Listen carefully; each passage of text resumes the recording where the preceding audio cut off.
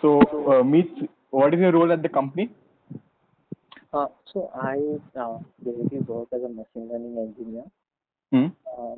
You can also say it as an AI, like everything related to analysis, the prediction, like the unit consumption, which we try to find out of each and every appliance, right? ECGs, Hmm. etc. Yep. So that is something which is handled by me. Okay. Very interesting.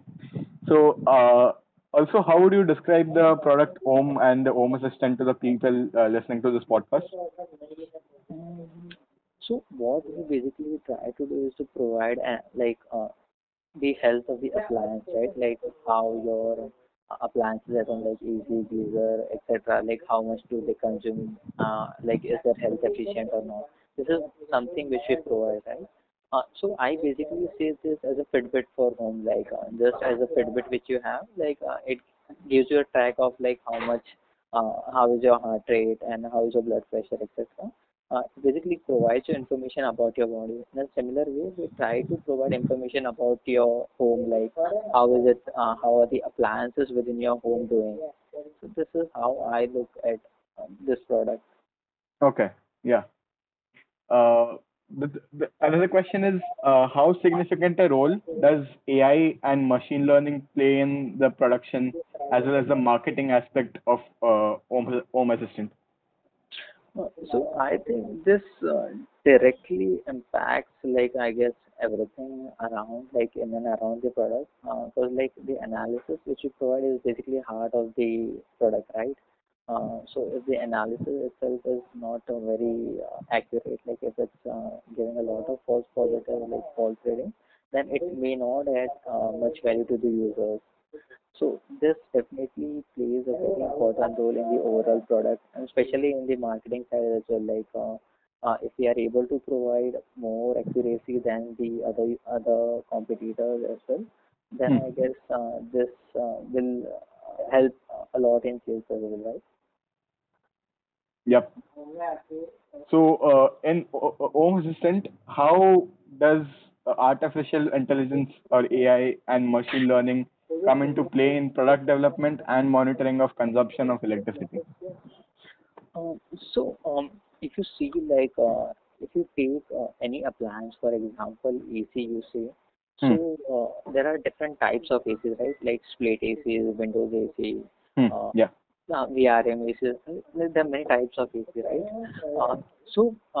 And also, like, within each type of AC, the consumption pattern is not the same. Like, so suppose if you take window AC, uh, so your window AC would be having a different signature as compared to my window AC. This usually depends upon a lot of factors. Like so, for example, for AC specific, if you take, like it depends upon the room size, it depends upon the humidity, temperature, etc. outside and the outside environment. So there are a lot of factors which change the signature of an appliance. So that is why what we have to do in Home Assistant, like what we do is that we create a local model for each user. So for example, if you deploy a bot at your house, it will have its own learnings. And these learnings are the learnings which you provide. So if you take, for example, in the app, if you see, there is a page called appliance activity, wherein we ask you whether the AC was on at this time or not. So in that you provide feedback. So it may be false also, like you may not have turned AC and like we would have asked you like whether you have turned an AC. So in that if you say that this appliance is false, in that case you it be the local model which we have created, it learns that the signature which we got at this time was not of an AC, maybe it was of some other appliance. In this way we create a local model from your feedbacks, as well as there's an option of training the bot. So what will happen, like as soon as you buy the device, there's an option of train your appliance. So therein you go and switch on each and every appliances one by one. From that we get unique signatures of your particular house. This helps us in better detecting your appliances and may also monitor keeping a good health check of your each and every appliances. So this is how critical like it is, like so for every user we have different models just to provide a better accuracy. Yep, got it. Quite an comprehensive and detailed explanation given by me, which will for sure be appreciated by our listeners. Mhm. So, my next question is, what do you think is the common issue that the company is working towards or solving?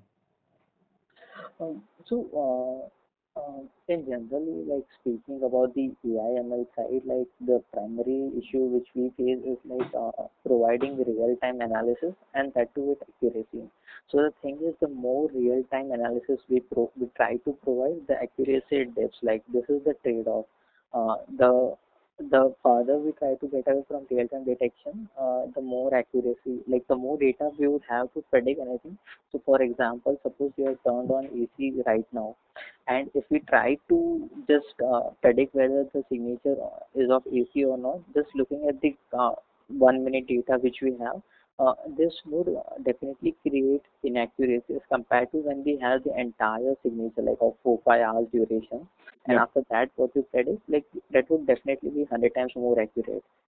Uh, so this is the main challenge which we face in AI/ML side. Like if we try to provide as real-time data as possible, we would be losing on accuracy. So the main challenge is to create a balance.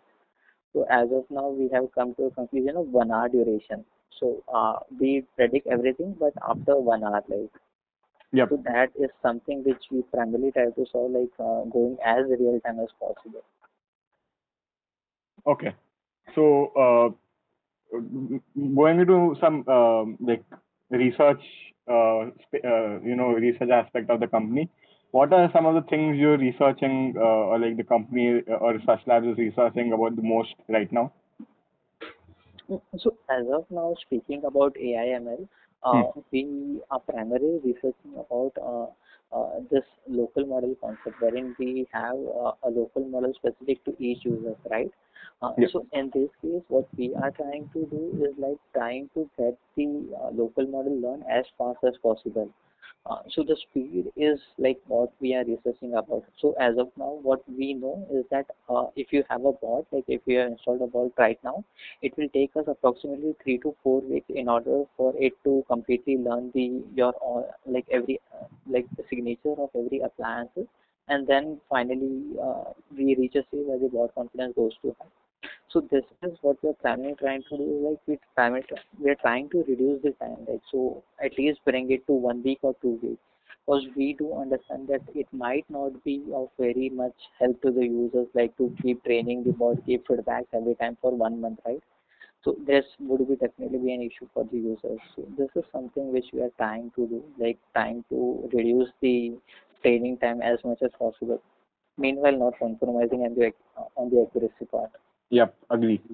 Also, Such Labs is a startup, and like going into a more of an informal question, working in a startup must be really exciting for anyone listening to this podcast. So, like, tell me more about it, and like, what's your favorite part about working in a startup?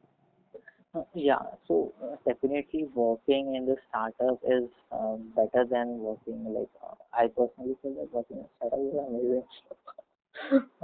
So the primary advantage I say like is that like the work timings are pretty flexible here. So you can Hmm. come anytime, you can go anytime, you can wear anything. Like if you see like most of the people in office like they come in pajamas, including the team leaders.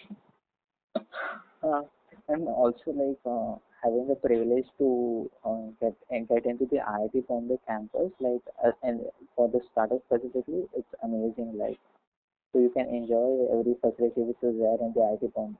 So this is the I guess this is the best thing about working in Swiss Labs. Okay. Yeah. My next question is, what is the biggest challenges facing the company right now with the COVID situation and all, and how is the company coping with it? Yeah, so I guess one of the biggest challenges that like we are not able to work with 100% capacity, right? Like Hmm. due to COVID restriction, like we can operate at 30 to 40% of our total strength. So most of our employees are working from like are doing work from home, right?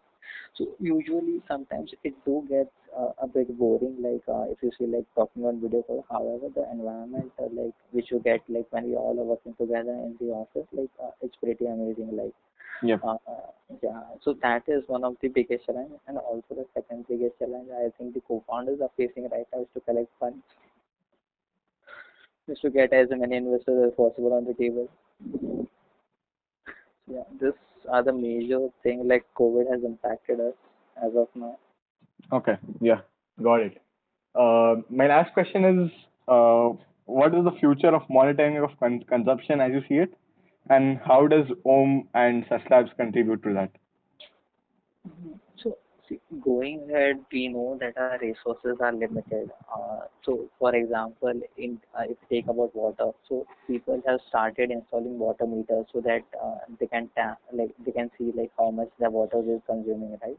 Yeah. In a similar way, going ahead, electricity will also be a primary factor. Like if you can tap like which appliances, like which of our appliances are consuming the maximum energy, then only we'll be able to do something about it, right? So it may happen that some of the appliances are faulty. In that case, we can take some action and probably do something about it, which will help us in reducing the energy bill. Hmm. So yeah, this definitely does play a significant role, especially if we see about how much units you consume per day. If you can reduce that even by a bit, and if we take this thing on a larger scale, I guess it would be very significant. Yep. So this brings us to the close of this podcast. So thank you, Meet, for being here with us, and thank you guys for listening to this podcast. Yeah, yeah, thank you, Yeah.